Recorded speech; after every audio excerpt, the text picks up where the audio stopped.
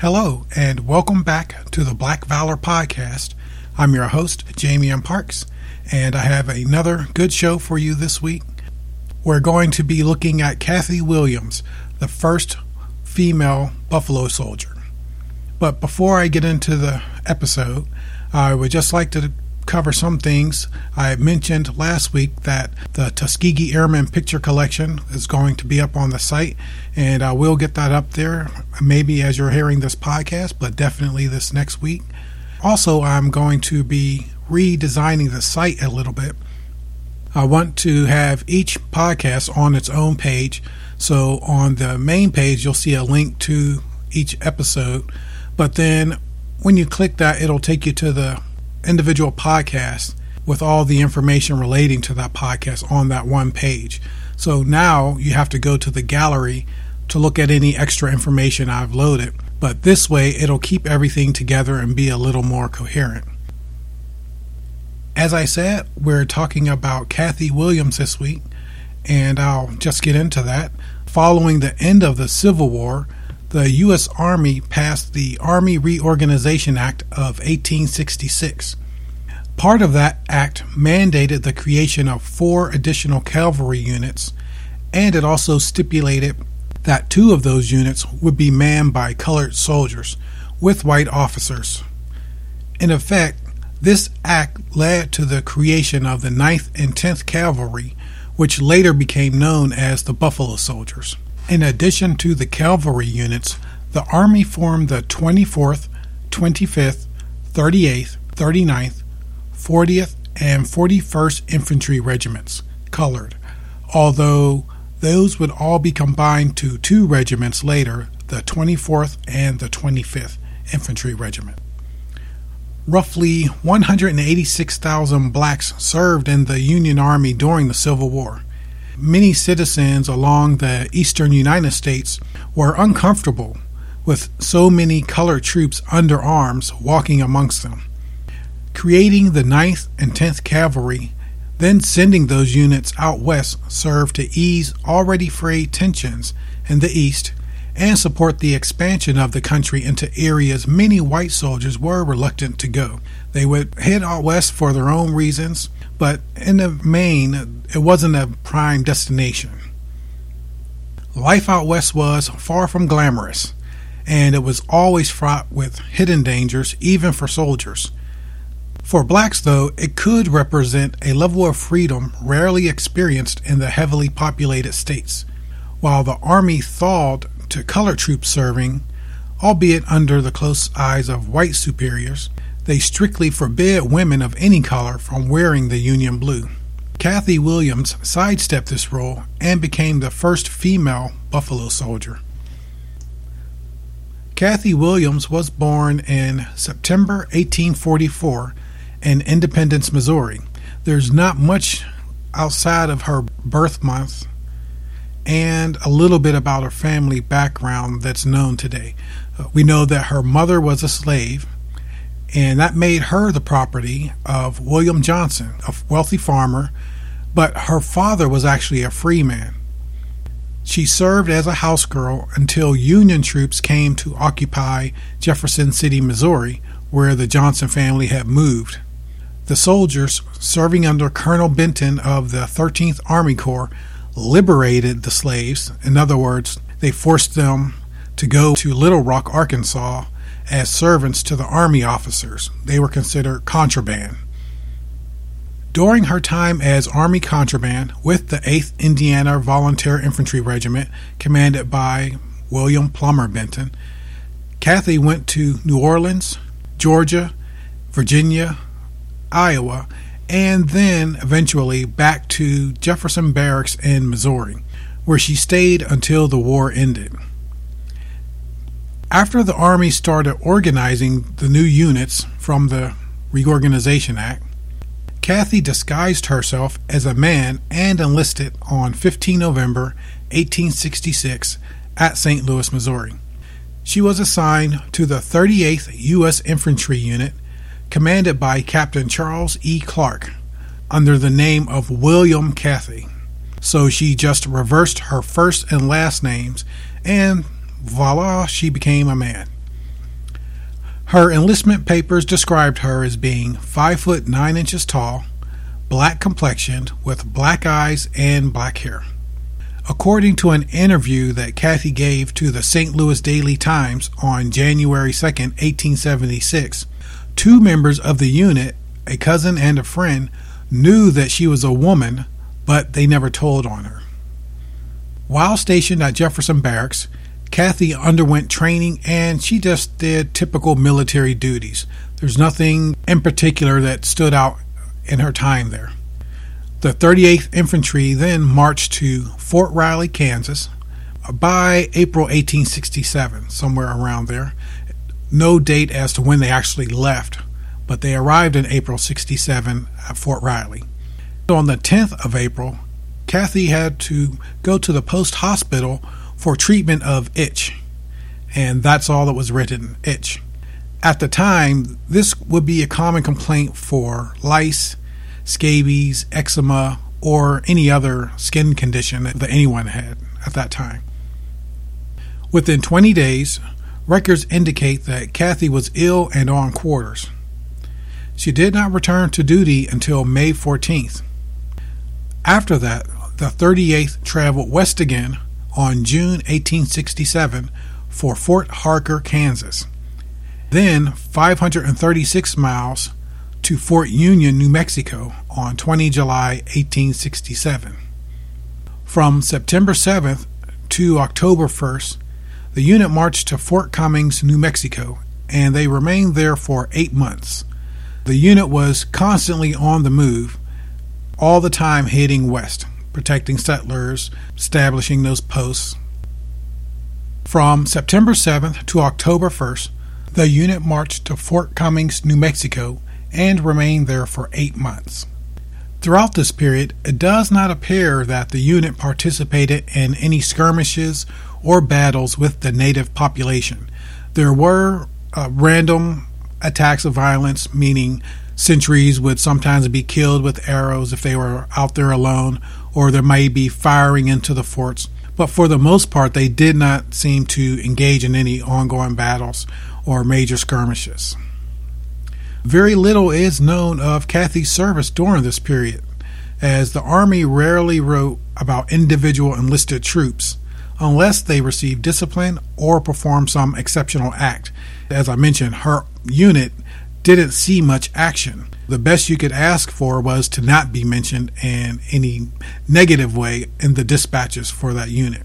The lack of reporting on Kathy then implies that she did her job as a soldier and remained free of any disciplinary action. What little knowledge gained about her service actually comes from the medical reports that were filed on her behalf with the Army. On 27 January 1868, Kathy was admitted to the post hospital for rheumatism, and she was released just 3 days later. Then, 2 months later, on 20 March, she returned to the hospital for the same ailment and returned to duty after 3 days again. So that must have been just a standard time frame they would give you to get over rheumatism or those similar maladies. On June 6th, the 38th then marched to Fort Bayard, New Mexico, and arrived the next day after covering 47 miles between each post. So if you can imagine walking overnight 47 miles. The next month, on July 13th, Kathy had to go back to the hospital. She was now diagnosed with neuralgia. This was another word that they used to describe any number of maladies.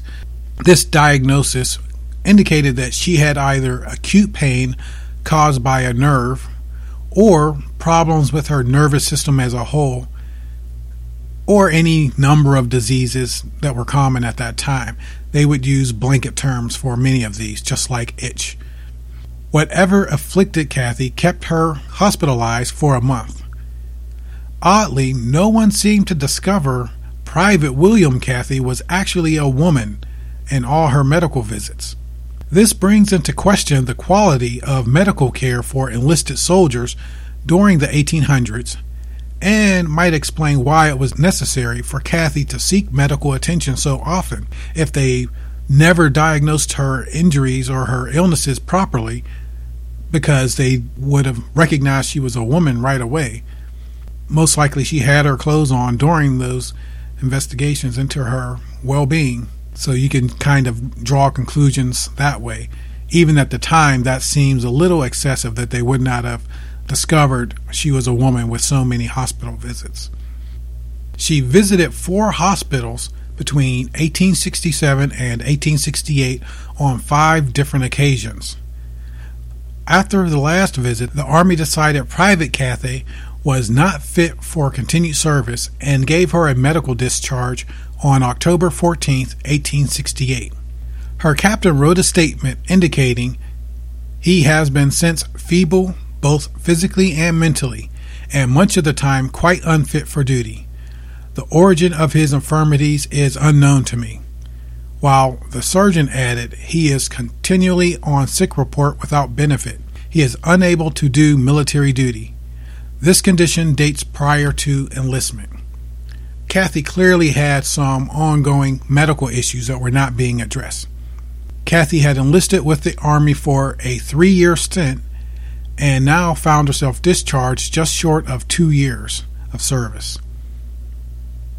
After discharge, Cathay went to Fort Union, New Mexico, and worked as a cook for a colonel's family from 1869 through 1870. Next, she moved to Pueblo, Colorado, and worked as a laundress for a Mr. Dunbar. Leaving the Dunbars, Cathay settled in Trinidad, Colorado, and used the skills that she learned as a laundress in Pueblo and worked as a laundress for the rest of her time. She stayed in Trinidad as her final place for the most. Around 1889 or 1890, Cathay had to return to the hospital for an unknown illness. She remained there for almost a year and a half. When she was discharged, maybe due to her inability to work or after years of debilitating health, she filed a claim for invalid pension with the government in June 1891. In her claim, submitted to the county of Las Animas, state of Colorado, Cathay explained she contracted smallpox and associated symptoms that led to deafness. One of these things she attributed was having to swim across Rio Grande. Attorneys Charles and William King of Washington, D.C. represented Cathay, but apparently did very little to ensure her claim would go through. The locations, dates, and illnesses she claimed did not match up to Army records. One possibility given by historians is that she was illiterate and may not have known what was written in her records while in the Army or on the claim paperwork her lawyer submitted. Really, she was relying on them to have the right information. Her official records noted Cathay had rheumatism and neuralgia while serving, yet neither symptom was mentioned in her claim. On September 9, 1891, a doctor hired by the Pension Bureau examined Cathay, describing her as 5'7", 160 pounds, large, stout, and 49 years of age. He denied she suffered from any of the mentioned ailments, but did note all the toes on both of her feet were amputated. The Pension Bureau denied her claim in February 1892 and reported the decision to her lawyers in April. To their credit, the lawyers renewed interest in Cathay's case in September and tried to help her get a claim based on disabilities due to frostbite, which would account for her toes being amputated. Once again, the Pension Bureau denied her claim, stating no service-connected disability existed. Some researchers find the Pension Bureau's justification for denying Cathay's claim odd, as it was clear that she had disabilities. One of the 5 justifications for denying a claim was illegal service, which applied to Cathay, as women were not allowed to enlist in the Army. Speculation is that the Army felt culpable for her ailments, based on the poor treatment she received while as a soldier. Regardless, records Cathay Williams' life disappears from history at this point. In an unassuming way, she challenged convention and proved to be an equal to the men who served in the 38th beside her. Despite apparent long-term medical issues that plagued her and the double indignity heaped on blacks and women of the time period, she forged her own way ahead. My sources for this episode are Profiles of Bravery, Kathy Williams, that's on the U.S. Army's website, Female Buffalo Soldier on buffalosoldier.net, the book Voices of the Buffalo Soldier, Records, Reports, and Recollections by Frank Schubert, Experience Your America, which is a teacher's guide actually put together by the National Park Service that has information, Incognito in the Infantry. It was an article written for the National Endowment for Humanities in their Humanities newsletter, but it is actually online. And Buffalo Soldier Research Museum at buffalosoldierresearchmuseum.org. I hope you enjoyed the podcast. I encourage you to see us on our webpage. That's blackvalor.net. You can also find us on Facebook at Black Valor, also on Twitter and Google Plus at Black Valor 1010. If you want to send me an email, you can send it to blackvalor1010@gmail.com. Please leave a review on iTunes or go to the forums on the site. If there's topics you would like to see covered, feel free to leave those there and I'll respond. Thank you.